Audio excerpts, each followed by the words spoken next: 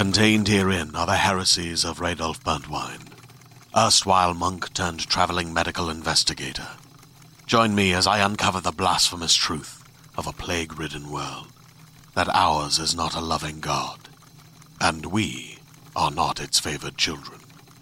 The heresies of Radolf Burntwine, coming January 2nd, wherever podcasts are available. With all of the savings I get when I drive, I'm having the time of my life. Driving safe, alright. Insurance saves me so much in my car. Driving safe, alright. Insurance. I've dreamed of saving for so long. I'm saving big, alright. Safe drivers save up to 20% with Insurance. Get a quote at AAA.com/insurance.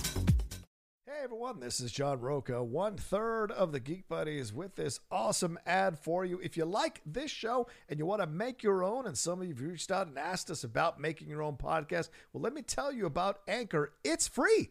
There's creation tools that allow you to record and edit your podcast right from your phone or computer. And now you can even add any song from Spotify directly to your episodes. The possibilities are endless for what you can create, whether it's music analysis, your own radio show, or something the world's never heard before. Go ahead and let your freak flag fly.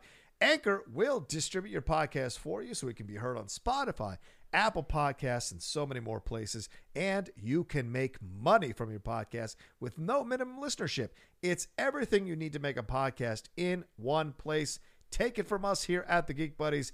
Download the free Anchor app or go to anchor.fm to get started. Now, on with the Geek Buddies show.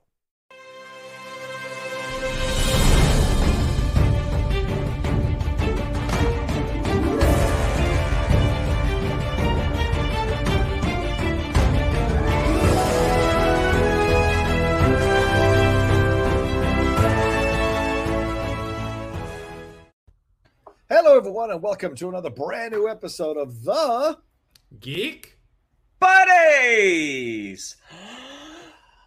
Hey! Well, we're back again with another week of geeky goodness. I'm coming to you from a house in Brentwood somewhere, and so you excuse the fact that I don't have my mic, and I'm using these as my earphones. And if I get out of sync, I apologize ahead of time, but I'm going to do my best from the location that we're at. Excited to jump into it. We're going to jump into some people being mad about things on the internet. We're going to jump into some trailers. We're going to jump into some Fantastic Beasts news. And our big conversation topic is going to be the MCU and these release dates and what we think might be showing up on those release dates here. But first, let's introduce ourselves. I am the Outlaw John Roca, writer, producer, and host here on the Outlaw Nation and on the Geek Buddies. Mike? I am the in-law, Michael Vogel, and I am a writer and producer of animated TV shows and movies. You bastard. Shannon? There's only two ways to make that joke, so I have nothing to add. This is Shannon McClung. I'm an animation writer and a television actor, where you may have seen me on Brooklyn Nine-Nine, Marvel's Agents of S.H.I.E.L.D., and Silicon Valley. And I like that the domestication of the Outlaw has fully taken place. If you see his background, that is a very homey-looking set you're in right now, Johnny. I mean, give me a break with this nonsense. What is going on? Grandma, what's the Wi-Fi password? Anyway, we're gonna have some fun. You know what? Yeah, go ahead. I'm just happy, and for anyone who's listening to this on the podcast, what you missed out on is John just showed the entirety of his room. But the best part is the Outlaw with the rocking chair in the background. That really, it's the rocking chair that really puts it over the top for me. It says, that tracks. That feels right. Yeah, it really ties the room together. You should get done with this and just mutter about things you don't like in Marvel movies as you whittle a pipe or something. And another thing. Absolutely. Definitely. But for those of you who are new, thanks so much for taking a chance on us on the Geek Buddies here. And if you're listening to us on the podcast, thanks as well. And remember, everybody, you can take us with you in podcast format wherever you download podcasts. Just type in the Geek Buddies. We come up. You see our pretty animated faces there for you to download and subscribe. And we could use your subscription, so please subscribe. You know, you don't have to download the episodes, but subscribing helps us increase our numbers and possibly get more sponsors for the show. So please make sure you do that. If you're new, if you're not new, if you've been with us for a while, thanks so much for joining us here. You know how this works. 3 geek news items we just presented. We'll talk about it amongst ourselves, take a break, and jump into that MCU thing. So where shall we start? Michael, I think you're kicking us off here. I'm going to kick us off with a new Geek Buddies topic that we have that is called People on the Internet Be Angry. We need something for that. We need something for that. Because people on the internet get angry about a lot of things. So what is making people mad on the internet this week? Well, first of all, our brand new Marvel superhero Shang-Chi, Simu Liu, is making people mad. More specifically, Simu Liu circa 2015 is making people mad as a now deleted Reddit account called /u/nipped in the bud has been linked to Simu Liu allegedly, and some of the old posts dating back as far as 2015 are causing Hit the Star a little bit of trouble. Most predominantly, there's a lot of stuff in there.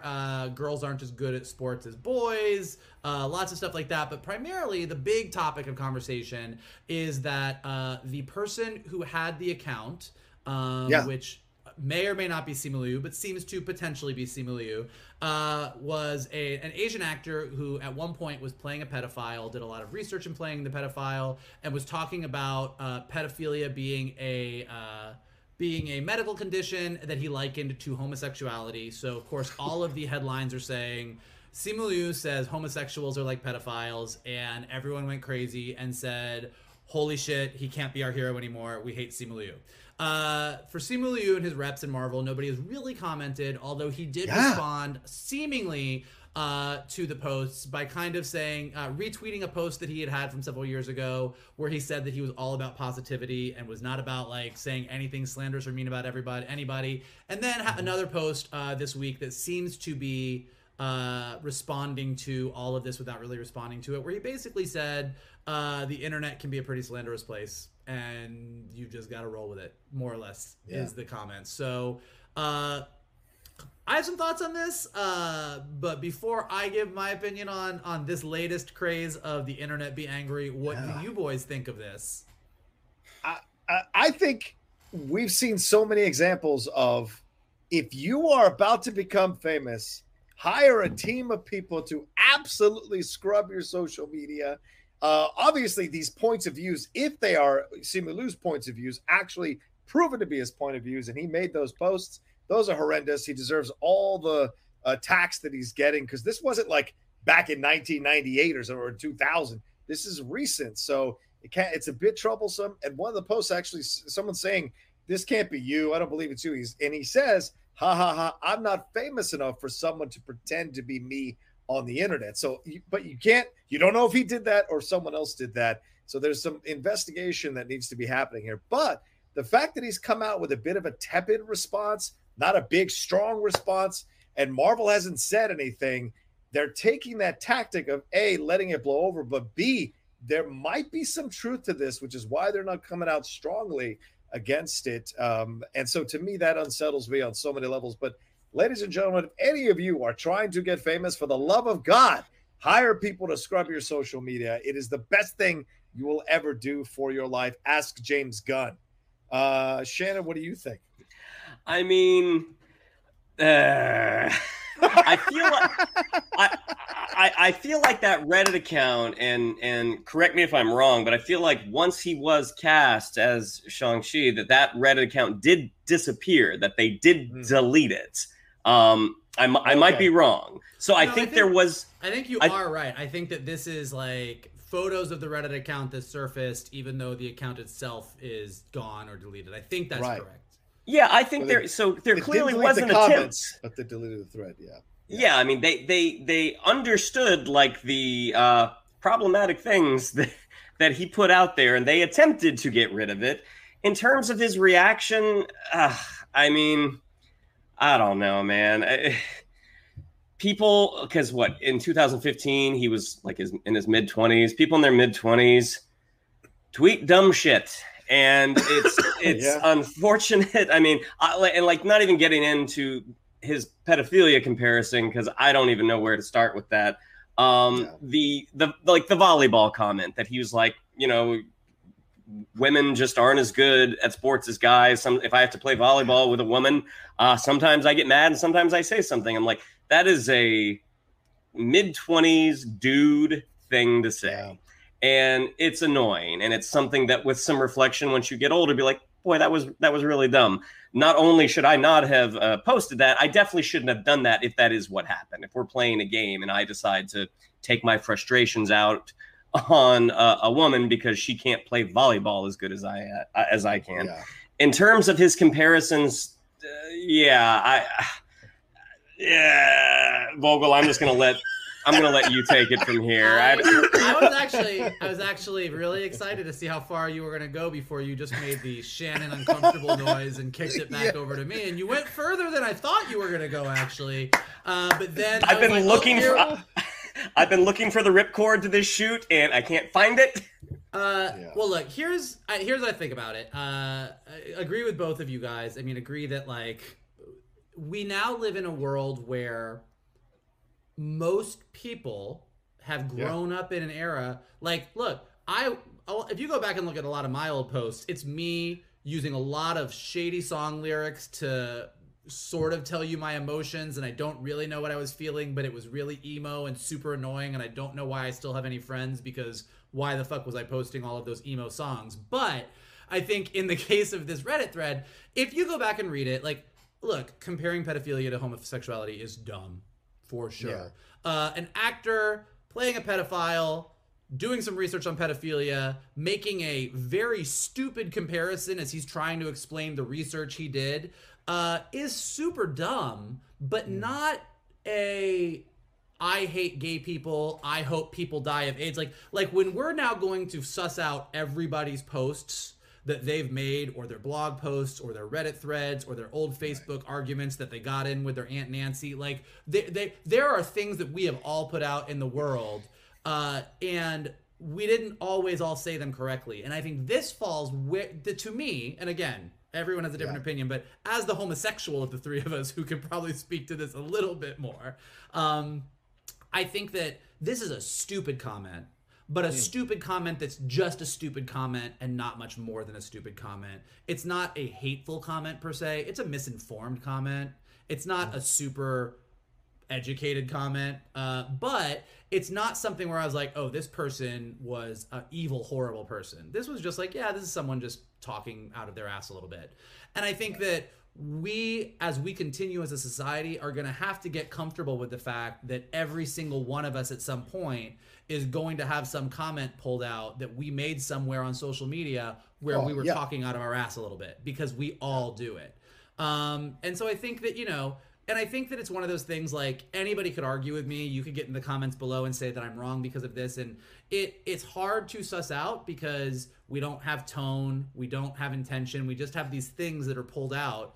But I think that if we're all being super honest with ourselves, really honest with ourselves, when you read a comment or a post or something that somebody tweeted or anything like that, when it's meant to be hurtful and hateful, when it's angry, and when it's like, this is talking out of your ass. James Gunn, he made stupid jokes that he shouldn't have made, but I don't think he's a hateful person. And so we're going to have to get better as a society about reading the nuance, because we can't just put everything into you're one of the good guys, you did stupid shit, you're a bad guy. There are so many gray levels now that I think we need to be more aware of that. And to me, when I saw the headlines, I was like, fuck. And then I read the actual post and I was like, I feel like we're kind of in a gray area here. This was just stupid. Yeah. Yeah. And and I think those are great points you make, Mike. And we walk into a minefield when we talk about stuff like this, because it's like, well, you have to be understanding of the fact that when you're young, as you said, Mike, like, you're still forming in your mind your opinions about shit, and you're figuring out where the connections. Now, do I think it's okay that he said what he said? Of course not. It's a misinformed opinion, as you said, but we're all like kind of navigating our lives, and social media is still a relatively new thing in our world compared to other modes of communication. And so people jumped on it. We're able to have these conversations, and you're right. I mean, I shudder to think about some of the back and forths I've had on social media as the outlaw with the fans. I get worried that when's that going to pop back up? Some of the back and forths. Oh, it's going to pop up. Okay, all right. All right, emo lyrics. Calm down, emo lyrics. But yeah, absolutely. I understand that kind of situation. And so it's like, okay, where would we draw the line, you know? And so are we walking into a path of understanding, right? And that's the thing. It's like, okay, does he feel that way now? Did he learn his lesson? Did he get more educated on the subject? That's what matters, because now that he's an icon and he has a platform of millions and a voice that now is going to be heard by millions, you've got to clarify where he stands on these subjects. If he stands on the progressive, the right side of these subjects in terms of being understanding and openness and inclusiveness, and he's learned from his past, that's the positive. That's what you deal with. The guy in the past, yes, you can be upset about it, but we've all had weird opinions. I mean, remember, Mike and I used to battle over gay marriage. We all have weird opinions, or we have uneducated opinions, or we just have different opinions at different stages of our lives, and we change and we grow, and hopefully you progress in your opinion and move towards an inclusive opinion about the world. And you know, it all changes in time. And just to be clear, I was pro gay marriage. Yes, you were. Yes, you were.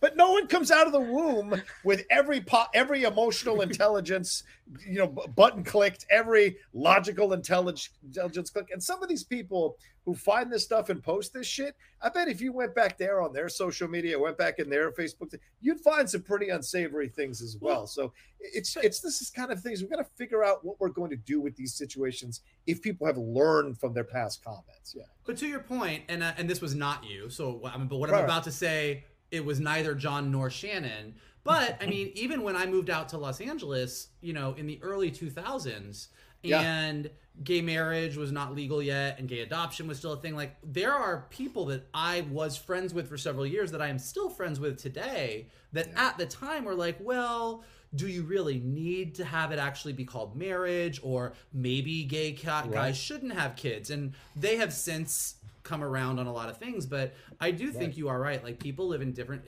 times and different eras. People are going to say different things, and then they are going to grow and get smarter and get more aware of things and get more educated on things. And I think you have to have a space for that. And I think that we're a little bit quick sometimes to jump on bandwagons from things that are, you know, 5+ years old, where you're like, maybe let's just chill out a little bit.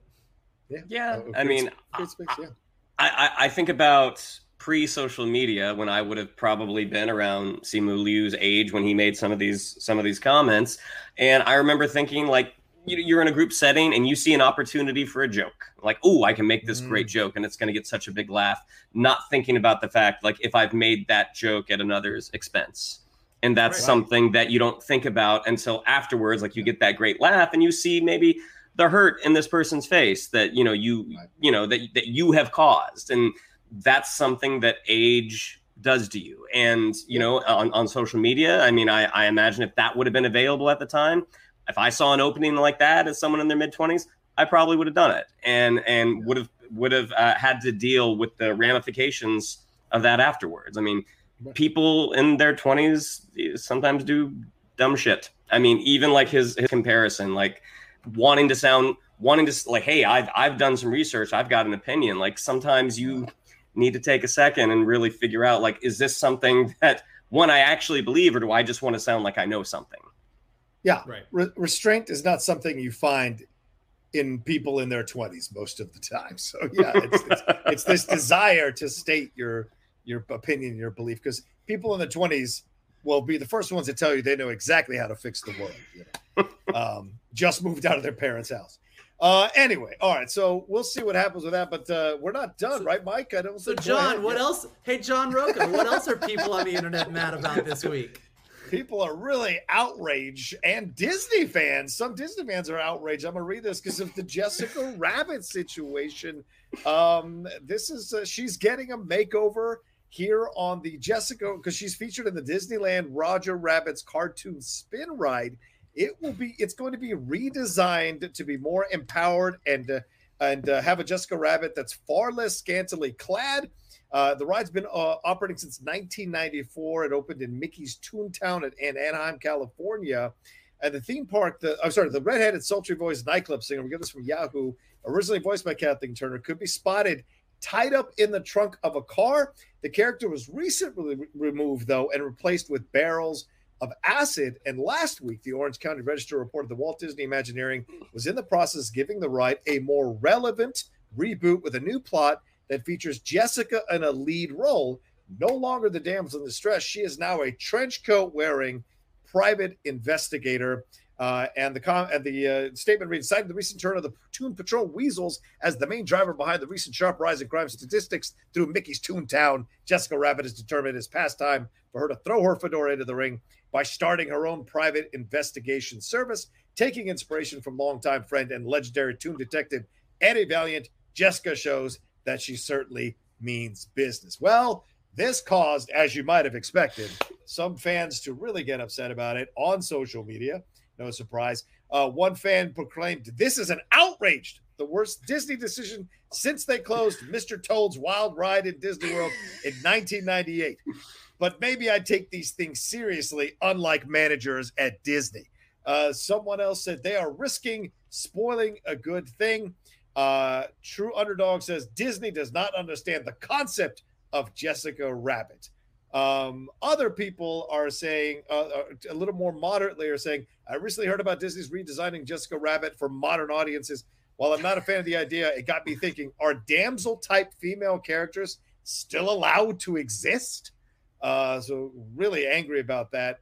And they're saying here they're not removing Jessica Rabbit. They're just replacing an animatronic in a ride. And so I like this one from @chilled_Dirk. Does somebody really think that putting Jessica Rabbit in a trench coat and fedora is going to desexualize her and not, do the exact opposite of that? So, gentlemen, what do you think about this? I mean, we've seen the Jungle Cruise ride get revamped. We've seen the Pirates of the Caribbean get revamped by turning the redheaded friendly lady, Hooker. shall we say, Hooker. into The redheaded hooker. Fine. All right, fine, Hooker into a pirate queen. So, what do you guys think about this decision and the anger over it? It's so dumb. I love Disney fans. I'm a huge Disney fan. I was at Disney this past weekend for Gay Days, and it was a blast. But Disney fans get so mad when you change anything. Tower of Terror is going to become Guardians Breakout. How dare they destroy it? We're going to change the redhead in Pirates of the Caribbean to be a new character that's still the redhead, but like more progressive and a little bit more in charge of her own destiny. How dare you?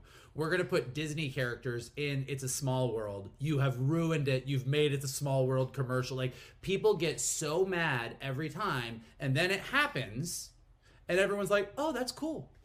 I like that. Yeah. I mean, I don't think that when you put Jessica Rabbit in a trench coat and say she is now going to open her own private investigation firm, you are not denying who Jessica Rabbit is. You are adding to who Jessica Rabbit is. Like, Jessica Rabbit is a great character. Like, she is one of the coolest parts about Who Framed Roger Rabbit. Her song is amazing. That whole sequence is amazing. Kathleen Turner is amazing. She's just a great, super fun character. I went back recently and was rewatching the old Roger Rabbit cartoons like Tummy Trouble and Roller Coaster Rabbit on Disney Plus. And I will tell you, the Jessica Rabbit jokes that used to be like, ha ha, there's Jessica Rabbit, are a little cringy now. And so, like, the way that you handle that is not to erase Jessica Rabbit, which would be bad, but to say, well, why don't we add more to her character? Let's give her more to do. So this is literally giving Jessica Rabbit more to do than have big boobs. And I think that's great. And they should do that. And the people that are mad about it are so ridiculous, I can't really deal with it. You should see Roger Rabbit's Reddit thread about Jessica. Absolutely, that's for sure. Shannon, I mean, there's some questions here because Lucanator, this guy said, the PC police have struck again. Disney blindly stumbling into the objectification versus sex positivity debate. And then she said, and then he says, Jessica Rabbit doesn't need to have a masculine job. Since when is being a detective a masculine fucking job? These are the kind of things that undercut their points. The stupidity of this. Now they're accusing Disney of slut shaming Jessica. When has Jessica been a slut? And these are the things that you're just like, you're implying these judgments about these situations seem way off base. She did pose for some patty cake photos, so let's just be clear. All right. Shannon. This ride is almost 30 years old. So sometimes what happens if your ride is not Pirates of the Caribbean or Haunted Mansion. I mean, Pirates of the Caribbean did not get a complete creative facelift. Like, they changed a couple of things. Some people had an issue with that. To me, is the Roger Rabbit ride at Disney a huge classic? To me, no. Because when it would have opened, I would have been 16 at the time, and I think of Roger Rabbit being in Toontown. I'm like, oh, that's more for little kids. I think giving a creative facelift like this, where you turn her into you know, they're not redesigning her; they're giving her a trench coat and a fedora, which to me, I'm like, hey, that's incredibly cool looking. If the ride's narrative changes that Roger is taking capture by the weasels and Jessica has to go rescue him, that is not out of the realm of the story from Roger Rabbit, in that of the two, Jessica is the more capable one. I think this is a great idea. I think it could be a lot of fun. But as Mike said, you have folks out there who are just have this whiplash reaction to any sort of change. I mean, the Twilight, the Tower of Terror one is the most recent one, where they're talking about they're going to turn it into Guardians, and people lost their minds. I mean, they turned it into Guardians here. They didn't turn it into Guardians in Orlando. So if you are absolutely in love with Tower of Terror, you can still go experience that. They just changed it here, and what they changed it into is an awesome ride. It is so much fun. So, yeah, I mean, I think people are always instinctively going to react negatively, but in the long run, they're going to go on the ride and probably like it. That's my guess. Yeah. And two other quick points just to address the bigger issues that people are bringing up, which is ridiculous. But Disney's a family company. Sex positivity is not their responsibility. Sex positivity is very important, and we shouldn't slut shame, and we should all be sex positive. Jessica Rabbit is neither a slut, nor should she be a symbol of sex positivity. She's married to a rabbit. So, like, let's just be really clear on, like, she was not some giant symbol of, like, she represented sex. Like, she was the femme fatale in a noir story. And so making her a detective is within what the brand is, because it is a noir themed brand. The other thing, the bigger question, which I do think is an interesting topic, which is, are we allowed to have damsels in distress anymore? As someone who's worked on My Little Pony and is now working on Strawberry Shortcake, the answer is yes. But here's the challenge. In most brands, movie franchises that we have, you don't have a lot of female characters. And when you only have one or two female characters and you make them the one who always has to get rescued, the damsel in distress, you're making a comment on women. If you have a movie or a series or a story that has 6, 7, 8, 9, 10 strong female characters, and one of them is a damsel in distress, or one of them is really girly, and one of them is something else. Once you have a lot more representation, you can run the whole gamut and you can have everything. The reason that you can have male characters that are weak or strong or funny or serious or romantic or flamboyant or anything is because any movie that you pick has 35 male characters and usually one or two female characters. So the more female characters that we add to stories, the more you can have the woman who saves the day and the damsel in distress, and it becomes a non-issue. It's all about balance. You're absolutely right. Someone should tell the Expendables, that's for sure. Anyway, so let's get out of that. So certainly that'll be happening soon. And I think it's good to not have an image of a woman tied up in the back of a trunk. Even animated wise, you don't know what that does to a young male mind that is forming. That what it puts the idea, it maybe even adds a little bit of a fetish or sexuality to that. You never know how it's going to come around when they get older. So why not remove that kind of stuff? That's not a negative, you know. All right, let's move on here to this other story, and that's the Harry Potter story. And speaking of people being mad on the internet, they just announced, Warner Brothers did. They are moving up the release date for the next Fantastic Beasts film. It's called, they gave it a title. It's called The Secrets of Dumbledore, and it is now moving up from its previous July 15th slot to April 15th, which is Easter weekend. So, Vogel, I go to you first. Easter weekend, Easter eggs, prizes. Surprises. Now we've got the secrets of Dumbledore. What surprise secrets are we going to discover in this movie? And David Yates is back to direct it. God help us again. I'm going to tell you something. I'm going to tell you something right now. If this movie is not the gayest Harry Potter movie that has ever existed, they can all go to hell. This, you have a character that J.K. Rowling did not tell us was gay until after all the books came out. Of course. Then you said, we're going to do a bunch of movies about this era, and you have a movie with Dumbledore and Grindelwald in it where you don't touch the fact that he is gay and this was his big love that caused all kinds of problems for him. And Yates and everybody came out and said, well, it's in the subtext, and if you know, you know. And I'm like, no. Now you have a movie, and you are calling it The Secrets of Dumbledore. Bitch, this better be Mamma Mia, RuPaul's Drag Race, the birdcage levels of gay. Like, I'm like, what are you doing? Like, particularly, like, look, and also, and we've talked about this before, this franchise, not the best. Yeah. It went from a movie that was kind of like meh to a movie that was, boy, this is bad. And now this is their chance to sort of salvage what they can salvage in an era where a lot of people who are big fans of Harry Potter and who are still fans of Harry Potter are maybe not the biggest fans of Harry Potter's creator for a lot of problematic issues. And now you have a movie called The Secrets of Dumbledore. I cannot. Yeah. That is my thoughts. So I won't be able to speak to Michael's point of view on this. I'll just say that as a franchise, not taking into account the Harry Potter films, just talking about the previous two Fantastic Beasts films, it seems to be creatively very reactive.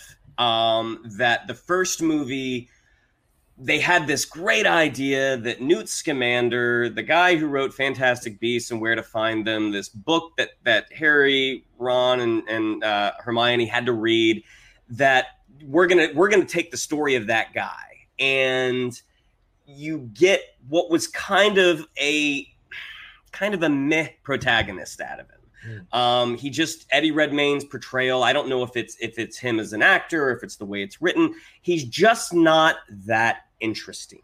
So by the time we get to the second movie and we find out they're adding young Dumbledore, Jude Law is going to play him. It's like, oh, this sounds so great. And then the big, kind of bombshell that J.K. Rowling dropped in between, as Vogel said, they don't touch it. I mean, they don't really go near it. And because the movie did get the movie itself is kind of a mess, and you had Johnny Depp in it, like, now they have recast the role. Now they're like, okay, it's going to be Dumbledore and Newt working together to try to do this new thing. It is a wait and see movie. I think moving it from July to Easter, the Harry Potter films have always come out either, I think, in November or the summer. So is that a sign of confidence? I mean, or is that a sign of like, we want to get out of the way of some movies that we think might run us over? I mean, we will have to wait. I mean, the fact that they've released the date and they released the logo tells me they're probably going to release a trailer fairly soon. We'll probably be able to speak onto it better once we see a little bit of footage. Yeah, go ahead, Mike. Sorry. No. Go ahead. I was just going to say what I was trying to find what it's going up against, and it does. The Sandra Bullock and Channing Tatum movie. That's it. Yeah. All right. So that's what I was looking for, to see what it was going to be going up against when you talk about how much money it might be making here coming up over Easter. Yeah, Sandra Bullock, the Lost City of D, but also DreamWorks Animation's The Bad Guys via Universal is coming out on that weekend as well. So sorry, Mike. Go ahead. Yeah.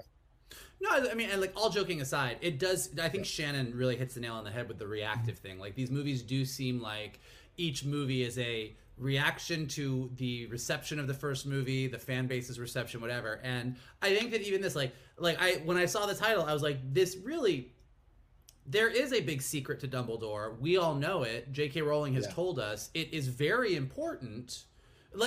This is not a I'm gay and I just want to see a gay character in a film, although I do want to see lots of gay characters in a film. But when you read the Deathly Hallows, like Dumbledore's relationship with Grindelwald is a hugely important part of the Harry Potter mythology.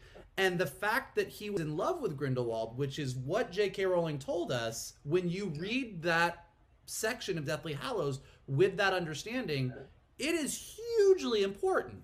And so to have this movie come out and to have Yates and everybody kind of like brush that subject under the table on the last movie, the title is either going to be a reaction to that, where this movie actually is going to deal with that stuff, which will be interesting, or they are going to deal more with the fact that Ezra Miller is related to Dumbledore, and that's one of the secrets, and they're still not going to touch the gay thing. And if that's the case, I think you are going to see a lot of people not be furious, but because I don't think anybody cares enough about this franchise to be furious, but it is going to get made fun of real hard. Oh, yeah. Yeah. And this is not the way you come back. You know, they recast the Johnny Depp situation, or they recast Johnny Depp to avoid that situation. And if you come back with this title, it's a very bold title, an attention-grabbing title, and you don't walk down the gay path, then I think you've really kind of messed with the fans' minds.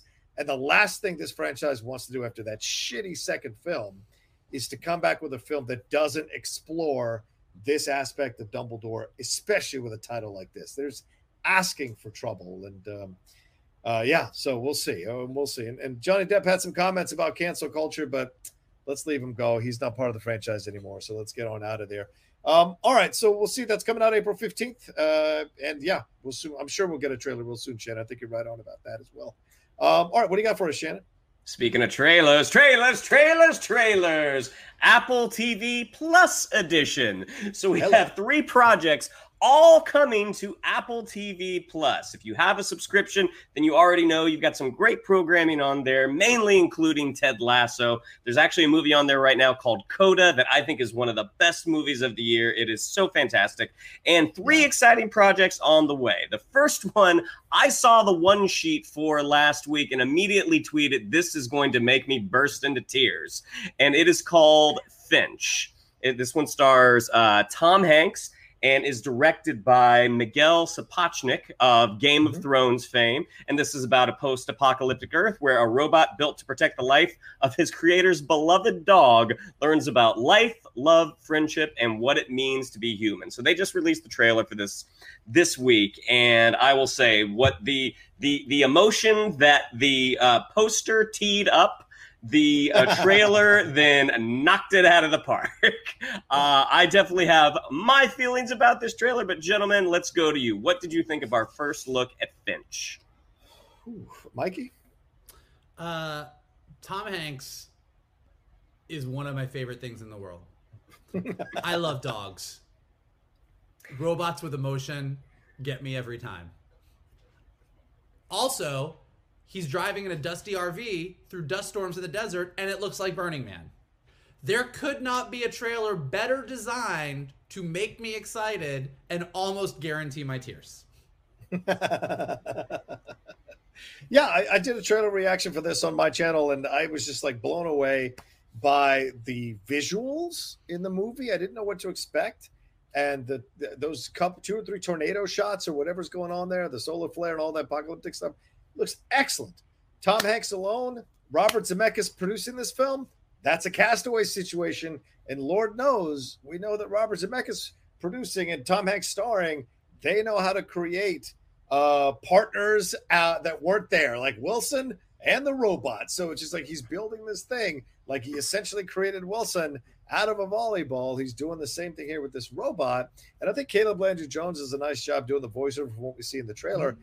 The dog, I'm glad the dog is not CGI. That was what I was worried about the most. After Call of the Wild, they were going to make another CGI dog here, but there isn't. It looks very cute, looks very look, they have really nice chemistry there. That little card playing scene they have, really great. But it's telling a bigger story here of how much do you love your pets? I love my pets so much that I know I could die at any moment, and I don't want them to suffer. So I'm going to create this companion that will take over and care for the dog until it passes away from natural causes. So, yeah, it's going to make people go crazy. But this moment in the trailer when Tom Hanks says, you got to look out for those people in the dark, that could maybe be an even darker approach to this film. So I hope they explore that too. Yeah, there's something about an unkempt Tom Hanks kind of by himself that just automatically, as an audience, just dials into right away. Everything about this trailer, I thought looked great, and I imagine that there will be tears a flowing by the end, but probably somewhere in the middle as well. And yes, Caleb Landry Jones, who our fans might know as Banshee from X-Men First Class, also as the Wicked brother in Get Out. I thought he did some very nice work. You truly believe that his voice is coming out of a machine. Our next trailer is an Apple TV series that it seems like it's their take on War of the Worlds. It is called Invasion. This one is coming up pretty soon, like next month, I believe. But this one stars Sam Neill. It is a huge international cast. Shamir Anderson is in it. There's an actor named Firas Nassar. I'm not going to pronounce this correctly. Golshifty Farahani. They play the husband and wife. And also I think they have Shiori Kutsuna and Tara Moayedi. I think that's like the Japanese side. Okay. Yeah, I mean, the trailer for this kind of came out of nowhere.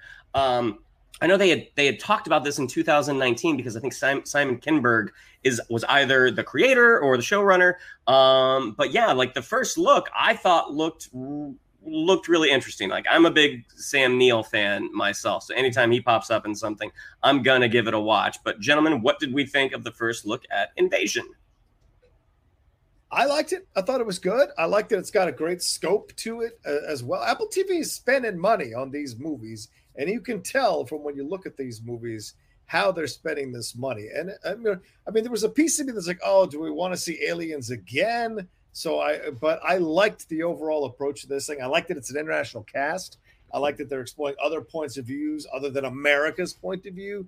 I like that as well. So, and yeah, you're right. Sam Neill, I mean, he's so good. Seeing him in Peaky Blinders was so great. So seeing him take on another series like this is exciting overall. And I like the look of this thing. Mike, what did you think?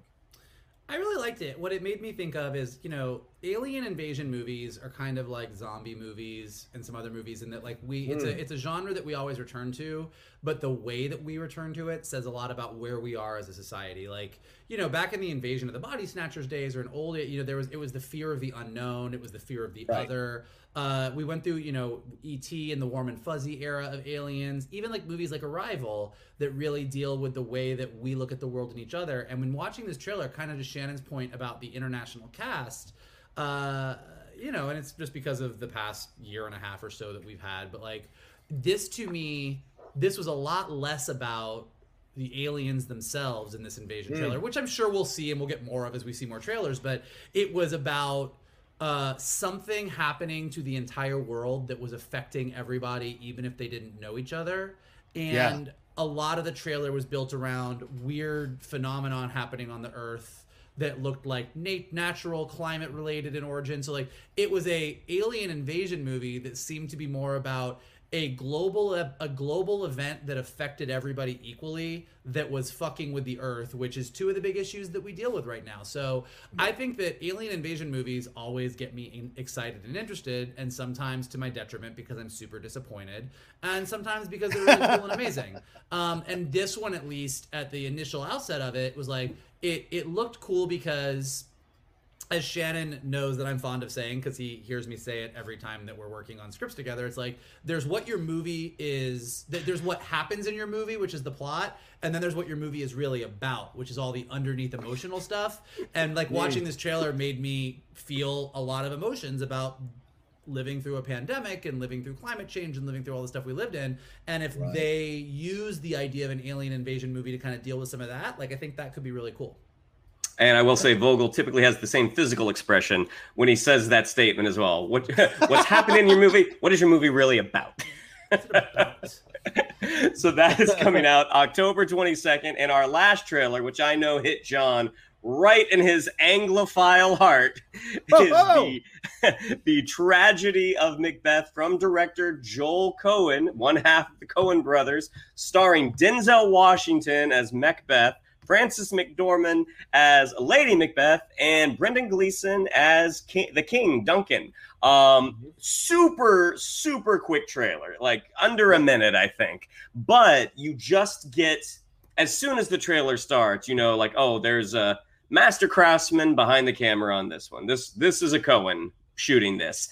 And I will just turn it over to John because I know he's going to be bubbling in his praise. Woo!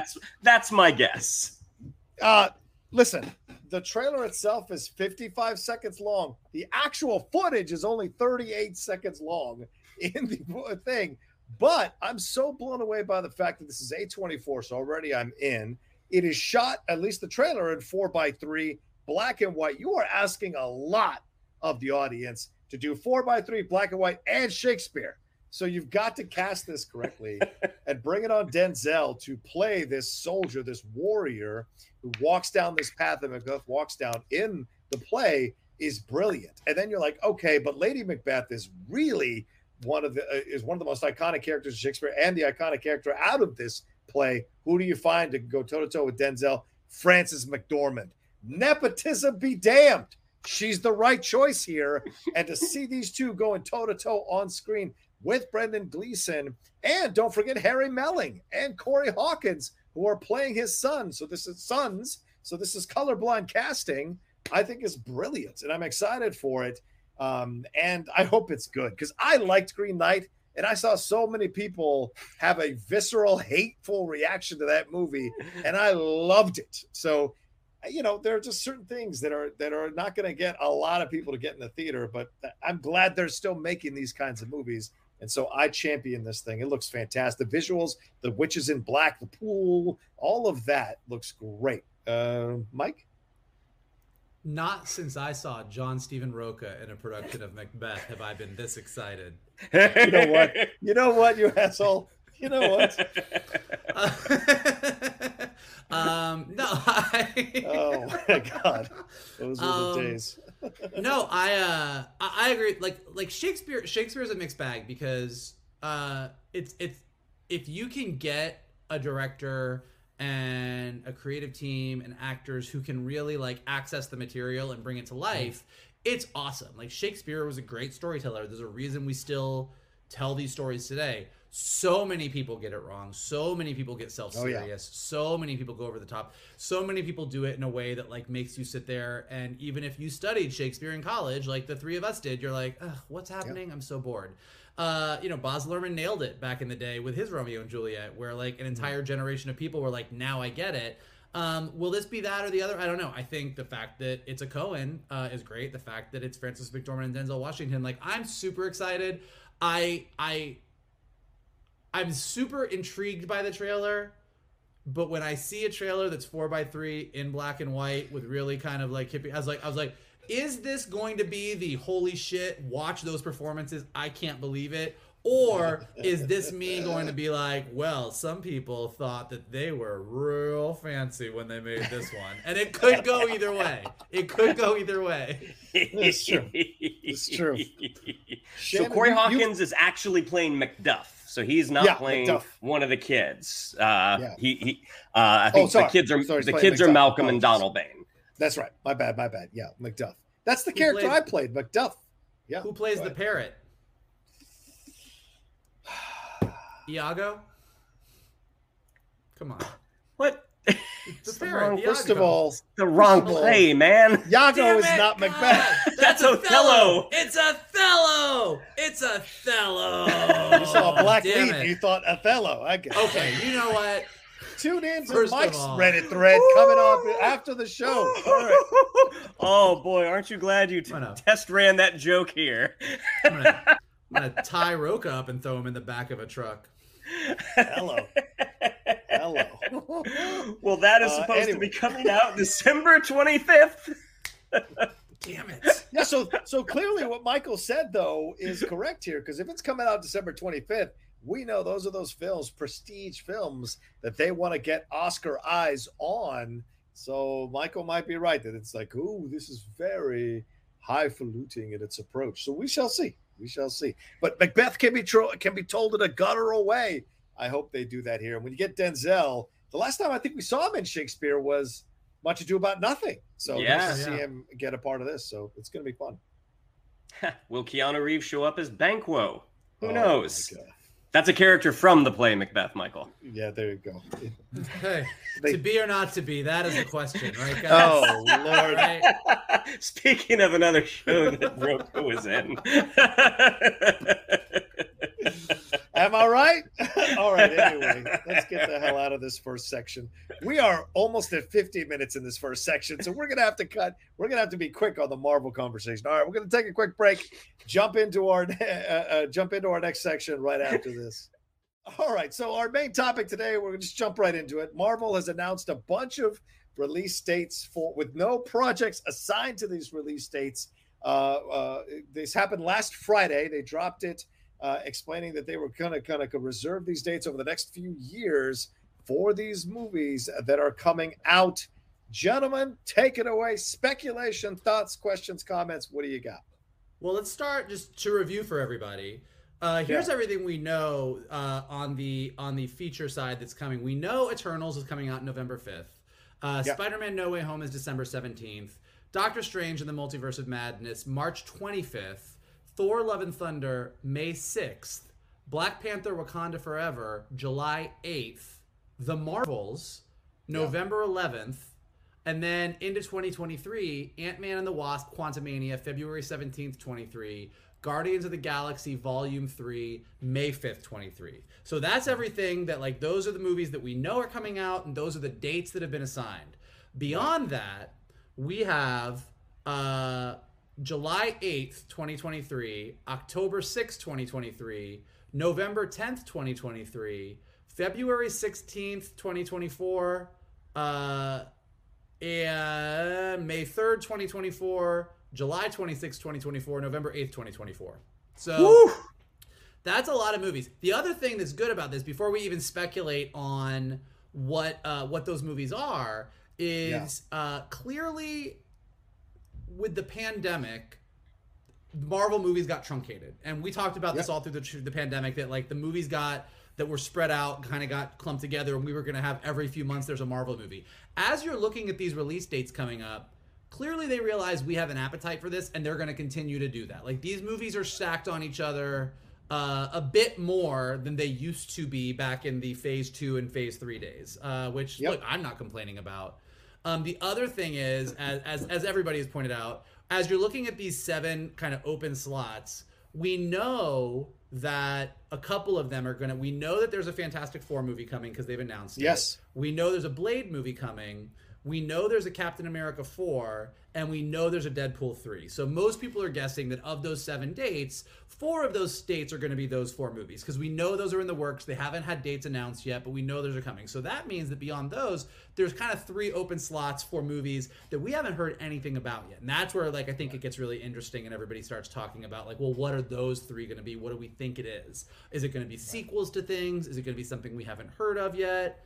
And just to fully lay it all out, we also know, just so we're clear, we know we have Hawkeye coming up in November, Miss Marvel coming out in early 2022 sometime, Moon Knight, She-Hulk, Guardians of the Galaxy Holiday Special, Secret Invasion, Ironheart, Armor Wars, and an untitled Wakanda series coming on Disney+. Right. Woo! That's a lot. Yeah, that is a lot. Looking at the open dates, so we've got July 28th, October 6th, November 10th. One has to think that Blade is going to October, that Marvel is going to have its Vampire Hunter, its vampire movie in time for Halloween.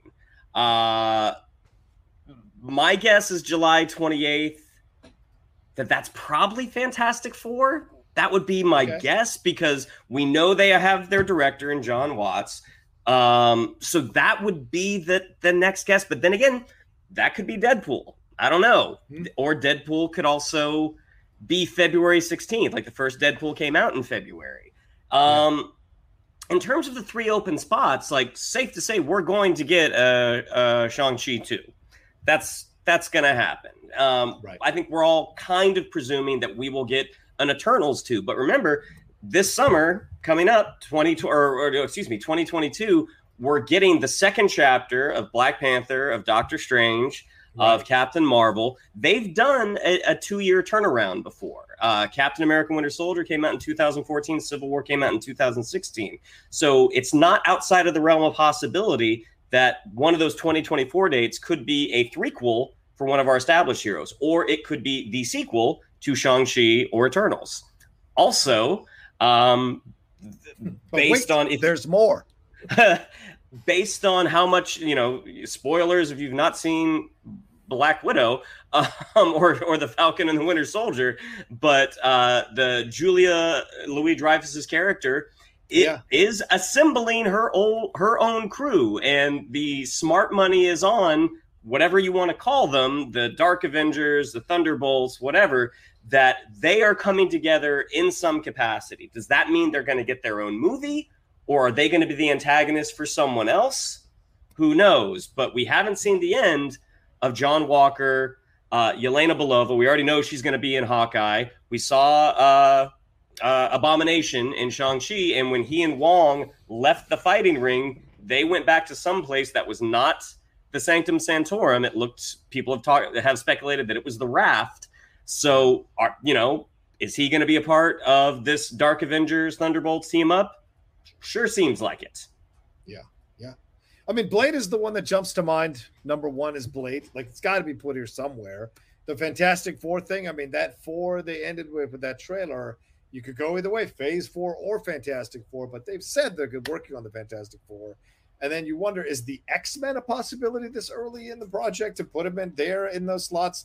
That's a possibility as well. And they haven't announced a Deadpool 3 release date at all either. So where is that going to fall? Is that, I mean, they've made it clear that he is in the MCU by having him in that Korg trailer for a film that's under the Disney extended umbrella for Free Guy. You're essentially confirming that he's going to be part of the MCU. So where are you going to put Deadpool 3? So there's a lot of questions here with these 4 slots. And we haven't even talked about or really dived into all the TV shows that are going to be coming out over the next few years as well. So I think those are the 4 that in my mind, I believe that's where they're going to go with all 4.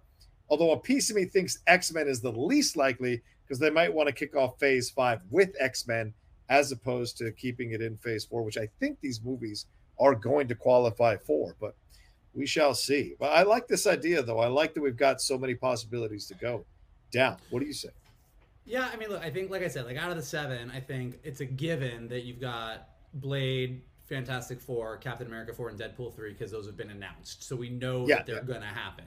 Right. Beyond that, I think it's like where I get interested is where are we going with these things? Like of all the rumors that we know, like with the multiverse kind of blowing up between Spider-Man and Doctor Strange and whatever's going on with Wanda and the fact that, Billy and Tommy are somewhere and she wants them. Like, I think that there's clearly, and we talk about it all the time, they're clearly assembling Young Avengers. I mean, and maybe not for any time soon, but there's this, I think that there's this absence of Avengers. I was actually talking about this at Disneyland this weekend because when you go to the Avengers campus, there's the Web Slingers ride and there's the Guardians ride. And then there's the giant space where the Avengers ride is going to open in like 2 years, but it's not there yet. And we ended up getting into this big conversation while we were waiting in line for Spider-Man about, well, who are the Avengers going to be when that ride comes out? Like there isn't really an Avengers right now.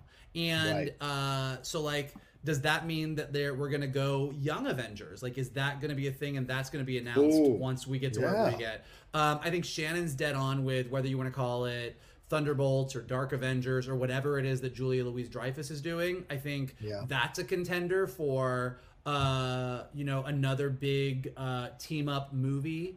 With James Gunn has kind of said with Guardians Volume 3, he's out. Like, he's done. Like, this is the end of his Guardians thing. So is someone else going to pick up Guardians for somewhere down the road? Or is there another really kind of funny group of characters coming in that are going to inhabit the Marvel universe. And so I think Young Avengers is a possibility. I think Thunderbolt / Dark Avengers is a possibility. But then there's like outside shots. Like, are we gonna, is Wakanda Forever really and truly gonna have Namor in it? And that's gonna spin right off as they're gonna like throw us all on our heads because like as soon as Wakanda Forever comes out, they're gonna be like, by the way, Namor is coming out next year. Like that's a possibility. Yeah. And given the fact, and this gets onto Johnny's thing, given the fact that Namor in kind of the Marvel Comics universe is one of the original mutants, is he going to also be one of the original mutants of this world? And that's going to lead to whatever the X-Men are. There's also outside shots. I do not think this is true, but there's been a lot of rumors about sort of a Marvel Cinematic Universe of the Illuminati. In the comics, the Illuminati was like T'Challa, Reed Richards, Tony Stark, Professor X, Doctor Strange, I think Namor actually, but it was a group of it was a group of guys. It was the most bro-y thing ever. It was a group of guys that thought they were smarter than everybody else, that were making secret decisions that was going to affect everybody. So you want to talk about the most dumb male macho whatever, but that all being aside, but I mean, there's been rumors that there's going to be some group of like the MCU Illuminati, of a group of people that are kind of doing things. So is it going to be a fucking Captain Carter movie? Like, who the fuck knows? Well, and also like with Guardians, if the successor to Guardians is not a Guardians 4, it could be a Nova film. Like, Nova is a character that is one of those cosmic characters that they've talked about a lot, and there definitely is a lot of love. It's Richard Rider, right? Isn't that his name? Richard Rider? Yeah. Yeah. But, the Nova Corps is something that the audiences have been exposed to through Guardians 1. Could this still happen? I mean, I believe the Nova Corps were destroyed before Infinity War, because that's how Thanos got the Power Stone. Does that mean the entire planet is gone? I'm not sure, but that's another name that they could throw out there. Right. Yeah. Right. I mean, and and Nova, the younger Nova, is a member of the Champions, which is what Miss Marvel and Miles Morales are in, which is sort of the new kind of young superhero group in the Marvel universe. And so, as is Riri Williams. So I think that as we're looking at like them kind of creating that new generation of Marvel characters in the MCU, it does look like they're taking like, the best of the young Avengers and some of the newer characters that fall into that Champions category, and creating just a whole new generation of young heroes, which the younger version of Nova would absolutely fit into. So that's a possibility. And because I know John likes this theory that Spider-Man would sort of emerge in sort of a leadership role. What if he were to emerge sort of as the leader of the young Avengers? I mean, he as it stands, like, Tom Holland only has one more movie. We presume that it'll be extended, but if it doesn't, him going out as the leader of his own group of young superheroes, that seems like a fitting conclusion. I wonder about that. I mean, when I made that statement, and I've kind of been behind that idea, that was around Infinity War Endgame. But so much has happened over the last 3 years now. I'd be surprised if they made a straight white male the leader of the Young Avengers. So now in my mind, I'm like, well, and when you're bringing in such strong female characters and you're recasting Stature with Catherine Newton, you're going down the road with with Haley Steinfeld. I think this idea of Tom Holland being the leader of the Avengers now, or this Young Avengers crew, might not come to pass in the way that I anticipated originally. So we shall see. We shall see. I think you still got Wiccan, and you still got Hulkling, you still got all these people coming through to be a part of the Young Avengers, and you wonder if there's going to be an overall leader. I mean, the Patriot? He's part of the Iron Lad, rather, and Patriot. They could be a part of this thing. So there's a lot of possible leaders in the Young Avengers that are still getting kind of introduced into the MCU. So it may not be Spider-Man at all, after all. Well, but I also think that, like, I mean, who's the leader of the Avengers in the MCU? Is it Tony? Is it Cap? Yeah, Tony or Cap. Right, exactly. It was Cap until Civil War. Well, but what I'm saying is, like, I mean, the Avengers movies themselves are about a group of people that come together that don't quite fully get along and see eye to eye. Like, I don't think that there was ever a, hey, boss, what do we do? And so I do think that Peter Parker's arc in the MCU particularly when you get into Homecoming and then Far From Home and everything else, is like he is sort of like the one who Tony took under his wing, who kind of questions whether he has what it takes to do this. Can he do this? And, you know, Far From Home makes it very clear that, like, with no other Avengers around, is he the leader of the Avengers? What does this mean? And so I think that he being the character that went on this adventure with all of these other heroes, many of whom are no longer around, going to this new younger group of heroes and being a part of that team as someone who has more experience is definitely probably a lot of what his role will be. Whether or not that means he is the quote unquote leader, I think that would be a nice place for his character to go. Okay. Possibilities abound for sure in that respect. Anything else to say on these dates? Anything else to speculate on here from Marvel? This isn't a speculation, it's more just a comment, but I think that they know that they have us all over a barrel on mutants. Like they must just laugh. Like it's a thing that we know is coming, and everybody globally is excited about what they're going to do with it, and we don't know how it's going to happen, and we don't know why it's going to happen, and we don't know when it's going to happen.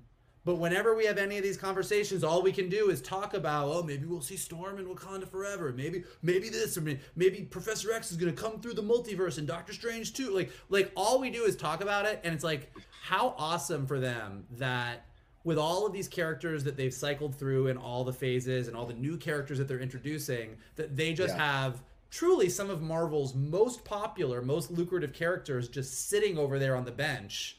And they're just like, yeah, we'll let you know when we let you know. It's good to be the king.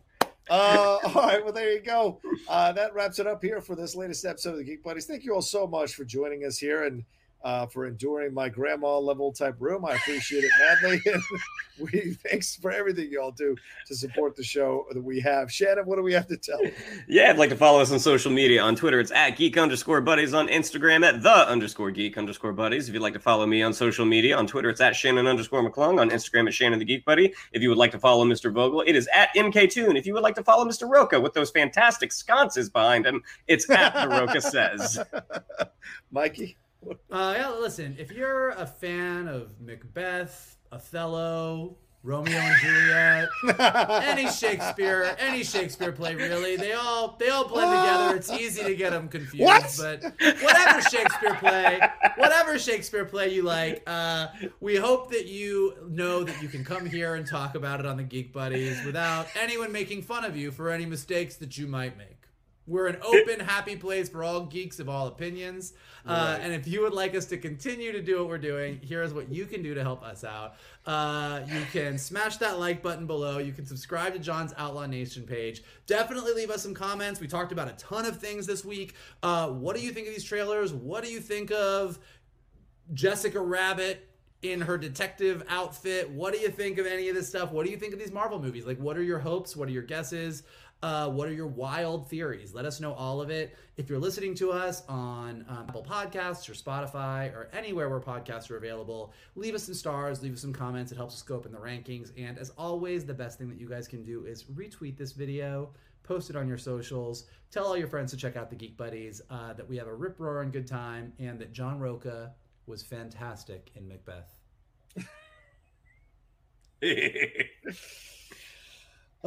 Anyway, all right, we're out of here. Take care of yourselves. Be well. Have a great rest of your week, and we'll talk to you next time with another brand new episode here from the Geek Buddies. Hey! Oh, damn spot!